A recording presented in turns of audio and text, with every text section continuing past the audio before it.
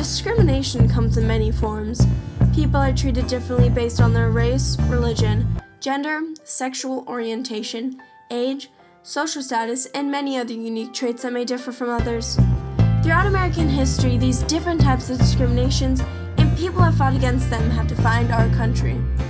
People like Abraham Lincoln, who ended slavery, Martin Luther King Jr., and Rosa Parks, who fought to get equal rights and opportunity for all races. Susan B. Anthony, who helped get women the right to vote. Supreme Court Justice Anthony Kennedy, who backed the decision to make same-sex marriage legal. All these leaders had the courage to stand up for what they knew was right, so that people of all backgrounds and beliefs could be treated fairly. They stood up for people who at the time didn't have a voice.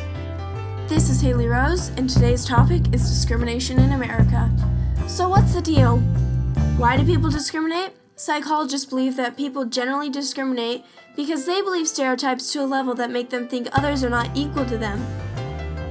People who grow up with certain beliefs usually don't understand or agree with other beliefs. People raised in an upper-class society don't often relate to those who have less than them, and that can lead to them thinking they are better or entitled to more. A lot of discrimination comes from the way your parents raised you. Say, if your parents were racist or sexist, chances are that they passed down that belief by example. When people see and hear discrimination in their normal lives, it just becomes normal.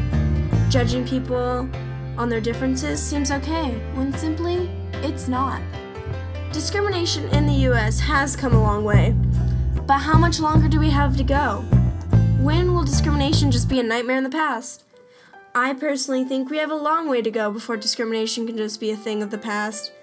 What I think every person can do to stop discrimination is to check yourself. Think before you speak. You might think it's harmless to tease or make fun of someone who dresses differently than you.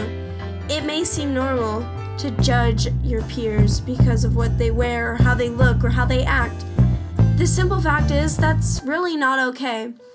That is discrimination in your everyday life. The sooner you can recognize that, the sooner you can change yourself and set an example for people around you. The more you see discrimination, the more you'll think about it. The more you feel comfortable about standing up for those being discriminated against.